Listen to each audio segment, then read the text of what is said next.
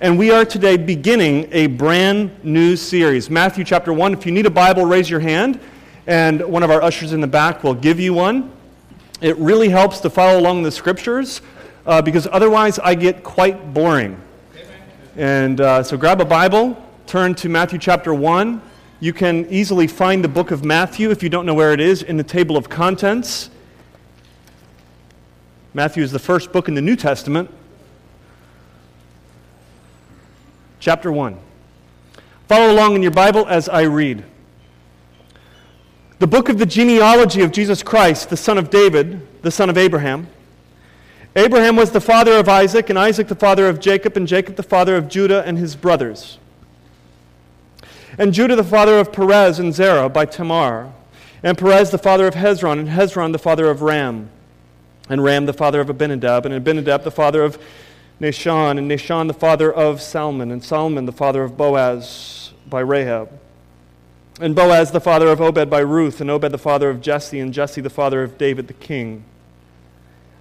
And David was the father of Solomon by his wife Uriah, and Solomon the father of Rehoboam, and Rehoboam the father of Abijah, and Abijah the father of Asaph, and Asaph the father of Jehoshaphat, and Jehoshaphat the father of Joram, and Joram the father of Uzziah, and Uzziah the father of Jotham, Jotham the father of Ahaz, and Ahaz the father of Hezekiah, and Hezekiah the father of Manasseh, and Manasseh the father of Amos, and Amos the father of Josiah, and Josiah the father of Jeconiah and his brothers at the time of the deportation to Babylon.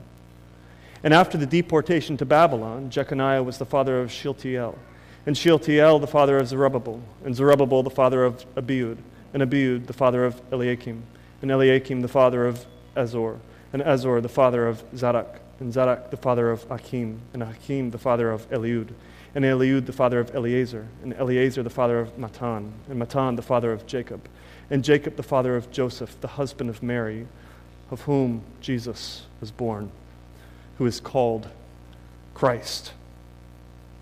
So, all the generations from Abraham to David were 14 generations.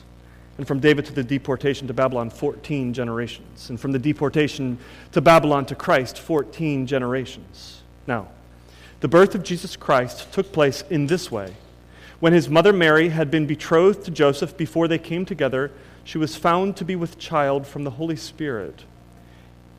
And her husband, Joseph, being just a man and unwilling to put her to shame, resolved to divorce her quietly. And as he considered these things, behold, an angel of the Lord appeared to him in a dream, saying, Joseph, son of David, do not fear to take Mary as your wife, for that which is conceived in her is from the Holy Spirit. She will bear a son, and you shall call his name Jesus, for he will save his people from their sins. All this took place to fulfill what the Lord had spoken by the prophet. Behold, the virgin shall conceive and bear a son, and they shall call his name Emmanuel, which means God with us. And Joseph woke from his sleep. He did as the angel of the Lord commanded, took his wife, but knew her not until she had given birth to a son, and he called his name Jesus. Let's pray. Father, we ask that as we begin this new series in the book of Matthew, and as we look at King Jesus, we ask that you would open up our eyes so that we might be nourished by your word. It's in Jesus' name we pray. Amen. In C.S. Lewis's book, which I just gave away, another book that he wrote, Narnia, The Lion, the Witch, and the Wardrobe, the climax of the story is this moment in which the lion, the great lion Aslan, is lying brutally murdered on a stone table. The two young girls are weeping his death, and they spend the night with their heads resting on the lion.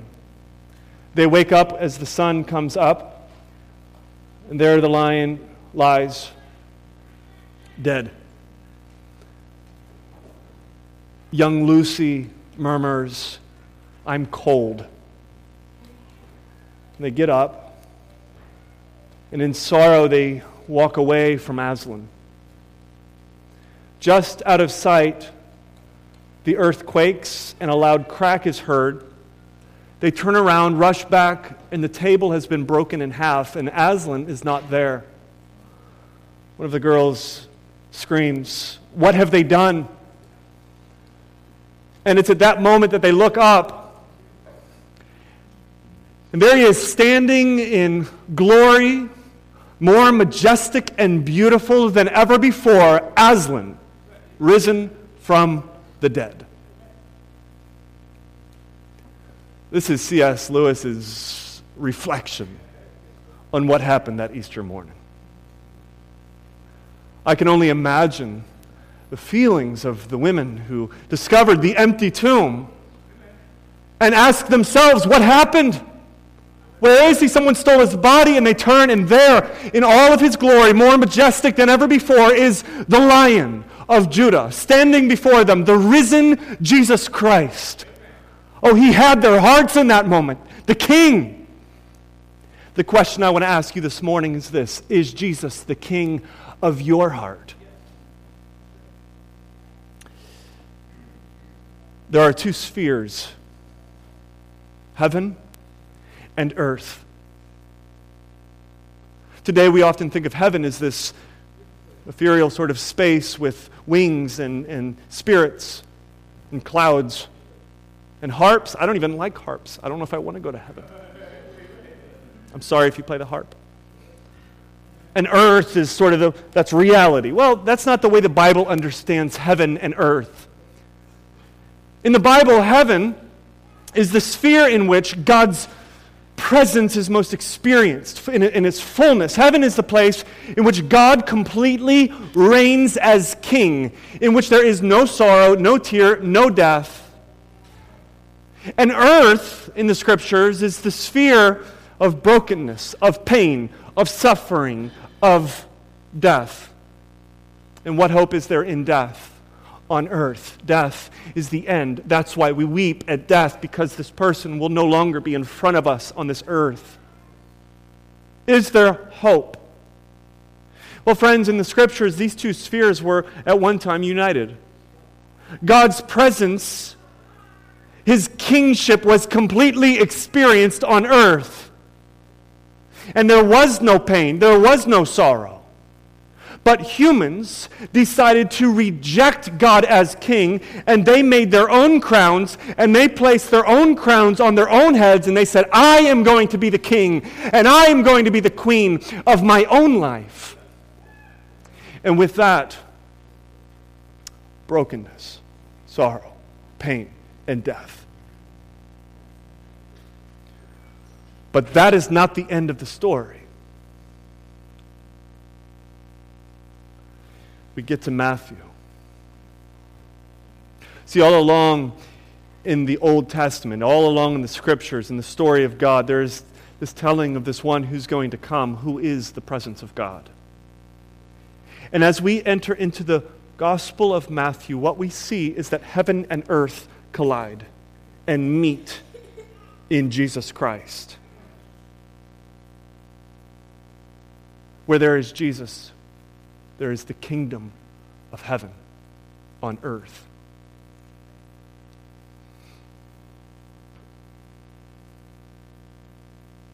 Is Jesus the King of your own heart? King is defined as the one who is sovereign, a monarch, one who holds chief authority over a people, one who is preeminent in class. Is Jesus the sovereign in your life? Does Jesus hold full authority in your life? Is He preeminent in your life? Now, some of the more discerning in this room are wondering why we're going to a Christmas passage on Easter. Genealogy, virgin birth, this is Christmas stuff, right? What does the genealogy of Jesus and what does His virgin birth have anything to do with the message of Easter, which is the fact that Jesus rose from the dead? Well, it has everything to do with the message of Easter. The message that Jesus rose from the dead, because the fact that Jesus rose from the dead means that Jesus is the King. God rose Jesus as judge, as Lord, as King of all. And Jesus was risen to sit on the throne and rule forever and ever and ever. And Matthew is about the kingdom of heaven colliding with earth, and his genealogy and virgin birth is all about establishing Jesus as the king of your own heart. So is Jesus the king of your heart? Let me ask you 3 more questions which will help you answer that question this morning. First question is this: does Jesus have the right to be king of your heart? Does Jesus have the right to be king of your own heart? A couple weeks ago, I was telling my kids my own family history. And I like to try to trace my family history back as far as I can trace it. So I sat down with them and I'm like, you want to learn about your family history? And they were like, whatever. And so I gave it to them Bible style. I said, your great-great-great-grandfather Morrison begat great-great-grandmother Harriet, and then he died. Your great-great-grandmother Harriet begat your great-great-grandmother Elida, and then she died. Great-great-grandmother Elida begat great-grandmother Lucy, and then she died. And I just kind of went on like that, right? What good is a family history? I mean, some of you, as I'm reading this family history, you were quite bored, weren't you? Just be honest. Like, where are we going today? I'm glad Tony's at least honest. What good is a genealogy? I get it. I know that preachers are not supposed to use a genealogy as their text on Easter morning. All right, I'm well aware of that. But I want to submit to you today that family history matters. Not mine, but Jesus' family history really matters for the message of Easter. Let me just show you a couple things here with this family history of Jesus Christ. This is the lineage of Joseph. Now, right at the center of this genealogy is the name David. Matthew, as he's telling us this genealogy, wants us to zoom in on David. How do we know that? Look at verse 17.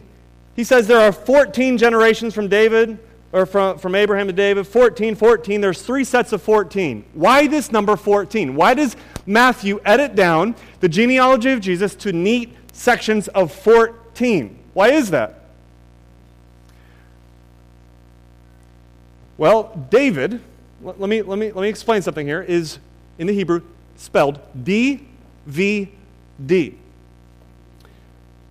In the Hebrew, there is such a thing as assigning numbers to letters.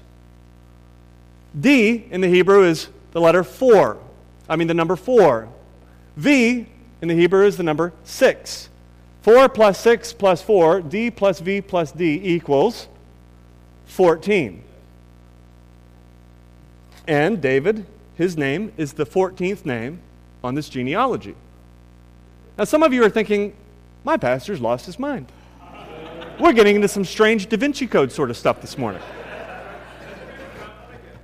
Not at all. Listen, there's nothing like mysterious going on here. I'm not going to teach you some secret, and then if you see that, you see your own name right there, None of that.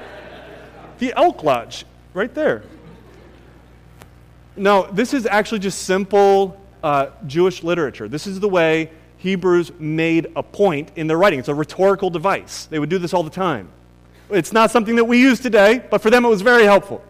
My point is this: Matthew, as he's giving us this genealogy, wants us to see the name David the King. Why is it that Matthew is pointing us back and focusing his entire genealogy around David? Well, I'll tell you why. In 1 Samuel, chapter 7, verses 12 through 14, there is a promise that is given to David. David at the time was ruling as the king of Israel. And David knew that his life was only going to be so long and then he would die. But God made a promise to King David. And it's a promise that still stands in 2016, today. This is the promise that God made to David. He said this, "The Lord declares to you, David, that the Lord himself will establish a house for you when your days are over and you rest with your ancestors. I, God, will raise up your offspring to succeed you, your own flesh and blood, and I will establish his kingdom, the one who is to come. I will establish his throne forever and ever." There is this promise that was given to David that there is coming a king out of his lineage, of his own flesh and blood, who will forever sit on his throne and rule as king. Now there's something else that you might notice here, and some of you may have already picked up on this. This is Joseph's genealogy. Does Jesus share in the blood of Joseph? Well, we're going to get into that. But no, Jesus shares with the blood of Mary, and so her genealogy matters, and that's why Luke focuses on Mary's genealogy. But why focus on Joseph's genealogy in Matthew? Here's why. It's because Joseph is the legal father, not the biological father. Jesus is the legal father of Jesus Christ in Israel. In order for Jesus to have the right to the throne of David, he has to not only have the blood of David in his veins, but he has to be the legal heir to the throne as well, which demands that not only Mary shares in the bloodline of David, but also that his legal father Joseph shares in the bloodline of David. Why am I saying all of this? Why are we spending time looking at the genealogy? Here's the point I want you to rest your mind on. It's this: Jesus has the right to the throne. That's the point of Matthew's genealogy. Jesus has the legal right to the throne of David. Now, friends, listen. Jesus has the right to the throne of your heart. That promise given to David in 1 Samuel chapter 7 is a promise that still remains true today. Meaning whoever it is that's sitting on the throne of David today is God's rightful king. And that one has the right to rule me and you as king. I ask the question, does Jesus have the right to be the king of your heart? But it's not really us who decides that, is it? We don't determine whether or not Jesus has the right to be king of our heart. But we are faced with this question, will we recognize Jesus as the king of our heart? Will we receive Jesus as the king of our heart? Is Jesus truly the king of our heart? When I was in middle school, I remember it was very popular for the girls in middle school to say, "You can't tell me what to do, you're not my dad." Jaden, do girls still say that today? "You can't tell me what to do, you're not my dad"? Anybody say that today? No, evidently not. Okay. Well, they did when I was in school. So, like, for instance, I remember one time in particular, I dropped my eraser and it rolled under a girl's desk, and I said, "Hey, give me my eraser." "You can't tell me what to do. You're not my dad." Okay, but I do need my eraser, so. But she's technically right. All right, I wasn't her dad. All right, I have no right to tell her what to do. Who has the right to your heart? So, I mean, we have all of these kings in our lives, right? We make kings for us. This is what humans do. We reject God as king, and we take our own crown, and we fashion our own crown, and we polish our own crown, and we wear our own crown. Who is the king of your heart? Is it you? Maybe it's lust. Maybe lust has been the king of your heart, and you are allowing lust to rule and reign. Maybe greed is the king of your heart. Maybe pride is the king of your heart. Maybe your own self-righteousness is the king of your heart. Maybe anger is the king of your heart. Who has the right to be king of your heart? Is it lust? Is it pride? Is it anger? Is it your friend? Is it your boss? Is it the fear of man? Is it yourself? Only Jesus has the right to be king of your heart. Let me ask you this question. How have all your other kings treated you? How have they been ruling and reigning in your heart? How have you done? How well has your lust ruled your heart? How gracious was your greed to you this past year? How kind was your pride to you as your pride ruled and reigned your own heart? How demanding has the fear of man been in your life? How much satisfaction do you have? Friends, all of the other kings ruin us. This isn't about your loss. This is about your gain. When I say Jesus has the right to your heart, to the throne of your heart, all of you should right now say, amen, that's right, or whatever it is that you want to say to affirm that, because this is a good thing. Amen. Secondly, does Jesus have the ability to be king of your heart?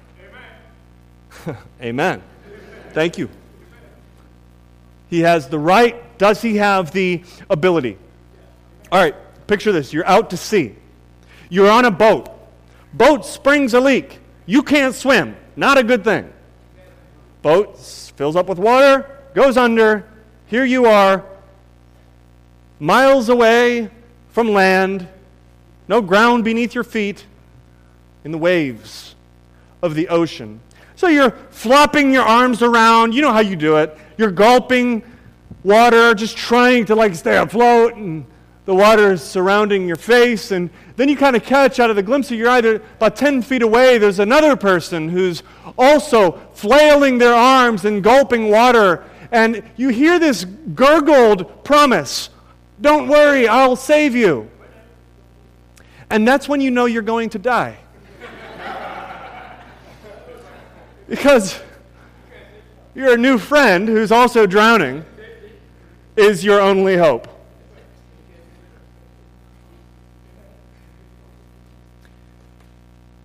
How does Jesus have the ability to save us? Here we all are, drowning in sin, despair, suffering, brokenness, death. How is Jesus any different? How does Jesus have the ability to rescue us? Well, this is exactly where Matthew goes next. Look at it. As we get into the text, he says something that's really quite shocking. The mother of Jesus, when she became pregnant, was a virgin. Let me show it to you. He says right there in verse 18, it says, by the way, in the scriptures, sex is referred to in these words, coming together, knowing one another. Those are like code words for sex in the Bible. Verse 18, before they came together, she was found to be with child. Verse 25, he knew her not until she had given birth. Mary was a virgin. And some of you right now are thinking, the Virgin Mary was a virgin? Yeah. That's why we call her the Virgin Mary. What does that mean? First of all, how is this possible? Well, he tells us right here in verse 18, he says, she's found with child from the Holy Spirit. He repeats it again, just in case you're not quite hearing it or you can't wrap your mind around it. He says, she's conceived, the one who's conceived in her is from the Holy Spirit. Pregnant by the Holy Spirit. There was no sex involved, so don't get any strange ideas. But God, the Holy Spirit, placed the seed in the woman, which fertilized the egg, and she became pregnant as a virgin. What does this mean? Why is Matthew making this point? This is phenomenal. Here's why. The virgin birth of Jesus Christ tells us that Jesus is not like us. The miraculous conception of Jesus Christ says that salvation does not come through normal, ordinary means of reproduction, but salvation comes from the Lord. Salvation comes from the outside. Jesus is absolutely unique in every way. He's 100% human, just like we are, yet he's 100% divine. Meaning that Jesus has the ability to be our king. Jesus isn't like the person 10 feet away from us who's flailing their arms and gulping water and drowning. Jesus is like the one in the orange suit who's jumping out of a helicopter coming in to save us. Salvation from the outside. That's why Jesus has the ability, because he's unique. Because he is like us, but he is not like us at all. Listen, friends, some of the issues in your life right now are so complex, you need salvation from the outside. There are some things going on in your marriage that you and your spouse are like trying to figure it out, and it is so complex. You need help from the outside. You are so overwhelmed with the fear of man and constantly evaluating yourself based on your success or your appearance or how you look in front of others or how tall you are or how big you are or how fashionable you are or how successful you are as it relates to other people, and your mind is like crazy about this, and you need help from the outside. You don't need help from another one of us who's just drowning in the sea of sin. You need help from a unique one. Someone who's entirely different. Someone who is actually able to be the king of your heart. And let me tell you this, Jesus is able. He's able to be the king of your heart. He's able to rule you well. He's able to fix your marriage. He's able to fix your self-identity. He's able to forgive you of your sins. He's able to even inspire you to a life of righteousness. Jesus has every ability to be the king of your heart. Somebody say amen, please. Thank you. Thirdly, does Jesus have the credibility to be the king of your heart? Tony's got it. You got it. You see, we might say, okay, he's got the right if I believe the Bible, right? Problem is I'm questioning some of this. He's got the ability if I believe the Bible. Problem is I'm questioning some of this. Your question you're asking this morning is does Jesus have the credibility to be the king of my heart? Good question. You know, if someone just busted through this curtain right here and said, there's a gas leak in this building, and if there's one little spark, the whole place is going to go up in flames, like this place is going to blow any second. How many of you would just run out of here? The majority of you? How many of you would not? None of you would stay to listen to the rest of the sermon. Unbelievable. I was just testing you. Let's get back into this. No, I would be the first one out. All right, I'd be like working my way through the crowd. Servant pastor. But we can't smell the gas. Why are we all running out of here? Why are we all so quick to believe the testimony? Well, we don't have any reason to believe he's lying. Right? There's a lot of socioeconomic and cultural and all these sort of factors that kind of play into this, and we think this guy is most likely telling us the truth. Right?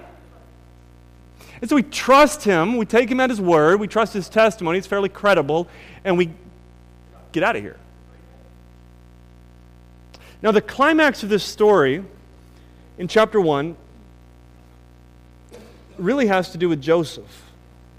So Joseph has this dream, and an angel comes to him in his dream, and the angel tells him, your betrothed one, Mary, is pregnant with the Holy Spirit's baby, she's a virgin and all this kind of stuff, and he's going to be the Christ, the Lord, Jesus, Emmanuel, God with us, the promised one, the one of David, the king. And then Joseph wakes up. Look at it, verse 24. This is the climax, and this is where the tension is in the story. When Joseph woke from his sleep, stop right there. He wakes up, back to reality, 2 feet on the ground. It's Monday morning, back to work, church is over, the experience, the feelings that you had there, that's yesterday, today's today. What do you do? What's Joseph going to do? At first, we know that he's possibly thinking about putting her away, quietly divorcing her out of shame, believing that maybe she committed adultery, not trusting his dream. What does he do? Look what he does. He wakes from his sleep, and it says, he did as the angel of the Lord commanded him. He took his wife. That's the resolution. Joseph wakes up, and he acts in faith. Matthew chapter 1 ends with a call to faith. To faith. Now, let's ask the question on the credibility of Jesus. What gives our faith credibility? Well, for Joseph, it was the fact that an angel appeared to him. Now, he could have woke up and he could have thought, I'm turning schizophrenic and I'm having these strange dreams and I'm just going to write it all off as crazy. He could have done that. But for whatever reason, we don't know exactly why, but we do know that Joseph had been in this long line, this tradition of waiting for the Messiah, and this experience was so powerful and true that he knew that this was indeed an angel of the Lord, and it gave him the credibility to act in faith and to take Mary as his wife. But what is it for us today? When we think of Jesus as the King of our hearts, what is it that gives us gives Jesus the credibility to sit and rule? Why is it that I so passionately believe these things? Is it because I'm dumb? Is it because I've just had these crazy experiences and I believe these myths? Why is it that so many of you have given your lives to this one called Jesus Christ? What is it that lends our faith credibility?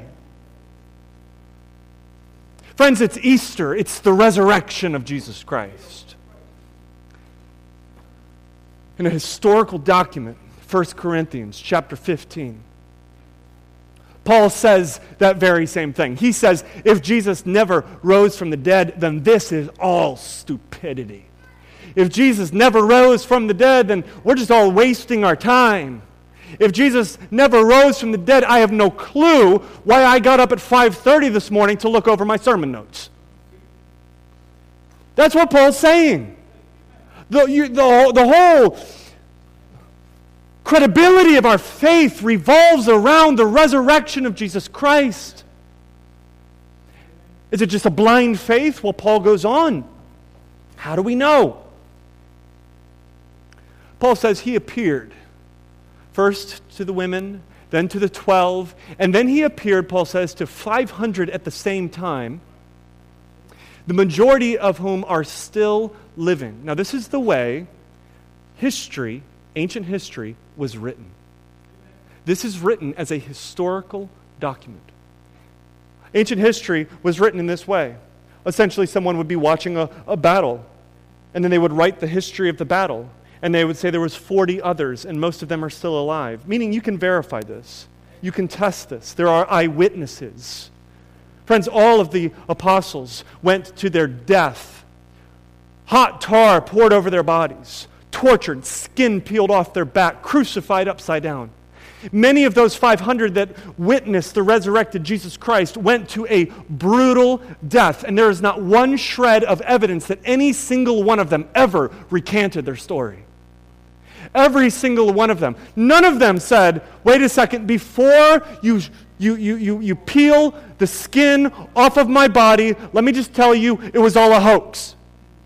Jesus didn't rise from the... No, not a shred of evidence. What we do have evidence of is the fact that all of these men and women bravely and boldly went to their death saying, Jesus is alive. He's risen.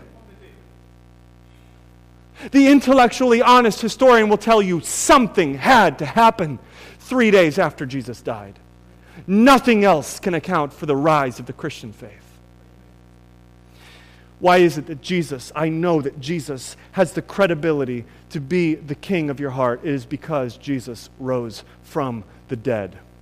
Your faith is not a blind faith. Your faith is based on this historic reality. an event that happened in time.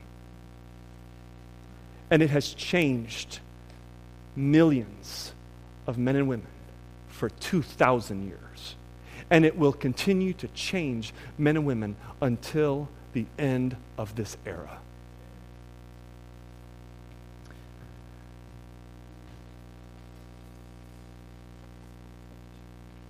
One day Jesus will come back. Heaven will completely crash to earth. Is Jesus the King of your heart? Turn to Matthew 28 as we close.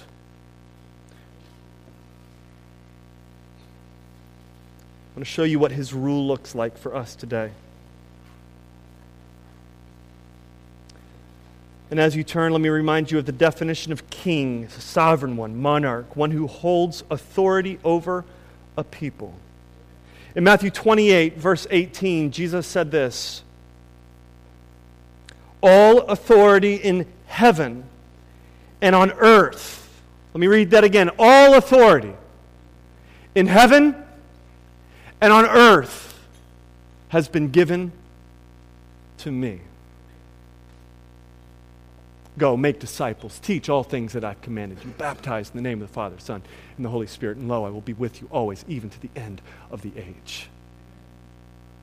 Jesus is the King. As King, listen to this, as King, his rule is just. I know some of you have been wronged in your life.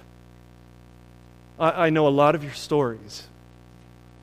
You have severely been wronged by some people. And it has changed the entire trajectory of your life. Listen, there is not a wrong that this king will not eventually make right. He is a just king. There is not an empty word that this king will not hold accountable. He is a just king. He is a righteous king. Some of you have been abused by authority. This king will never abuse you. He is only for your good. This king is not out for selfish purposes. Now, some of you are asking this question. If he is indeed just and he is indeed right, how can I be in his kingdom? It's because this king is a king that rules by grace. He is a gracious king. Back in this genealogy here, we didn't have time to get into it, but one of the things that I would love to do is just walk through every name in this story, and you'll see that he is a king of grace. Let me just give you a couple highlights. In his genealogy, Abraham was an adulterer. Jacob was a liar. Judah sold his brother into slavery. Tamar was a victim of incest. Rahab was a prostitute. Ruth was an outsider. David, a murderer. Solomon married godly women. The wisest man on earth, ungodly women. The wisest man on earth who made the dumbest mistakes in his reign. Listen, I could just go on. But throughout this genealogy, what we see is that every single one of these people is a sinner. None of them earned their way into the kingdom. None of them earned it. None of them deserve to be on this kingly list. But it's because Jesus reigns not with law, but he reigns with grace. Jesus reigns with grace. There's not one self-righteous person in this room who can one day earn their way into the kingdom of God. If you come to the gates of God's kingdom and you say, "Oh, look what I've done. I have prayed every day. I've done all of these good things," Jesus says, "I never knew you." What does it take to enter into this king's kingdom? It takes us falling down before him, broken, naked, with nothing. And we crawl to the gates of the kingdom. And he says, "What do you have to enter into the kingdom?" And you show your empty hands and you say, "I have nothing." And Jesus says, come on in. For now you know that you need a Savior. This King is a King of grace. The book of Revelation has the most beautiful picture of this King. This King in the book of Revelation is forever and ever and ever sitting on the throne of David. Unlike every single person in his lineage who died, Jesus continues to live because Jesus went through death. He's the last of his lineage. And he sits and reigns as the King forever and ever and ever. And Jesus is also the Lamb, the bloodied, slaughtered Lamb who stands in the middle of the church as the church forever sings their praises to the Lamb who was slain, who took the sins of the world upon him. And Jesus is also the Lion of Judah, the great King, who through his death and through his resurrection rose victorious, triumphing over every single enemy. Is this King the King of your heart? Is he your King this morning? And I pray he is. Cry out to him. Say, God, I have nothing to bring. I've got nothing. I need a Savior. I'm broken. I'm tired of working for my righteousness. I need help. And I guarantee you that this King will come to your aid. He has the right, he has the ability, and he has the credibility to be the King of your heart. Let's pray. Father, we thank you that Jesus is indeed the King. We ask that you would help us honor him, worship him, serve him as the King of our own heart. It's in Jesus' name we pray. Amen.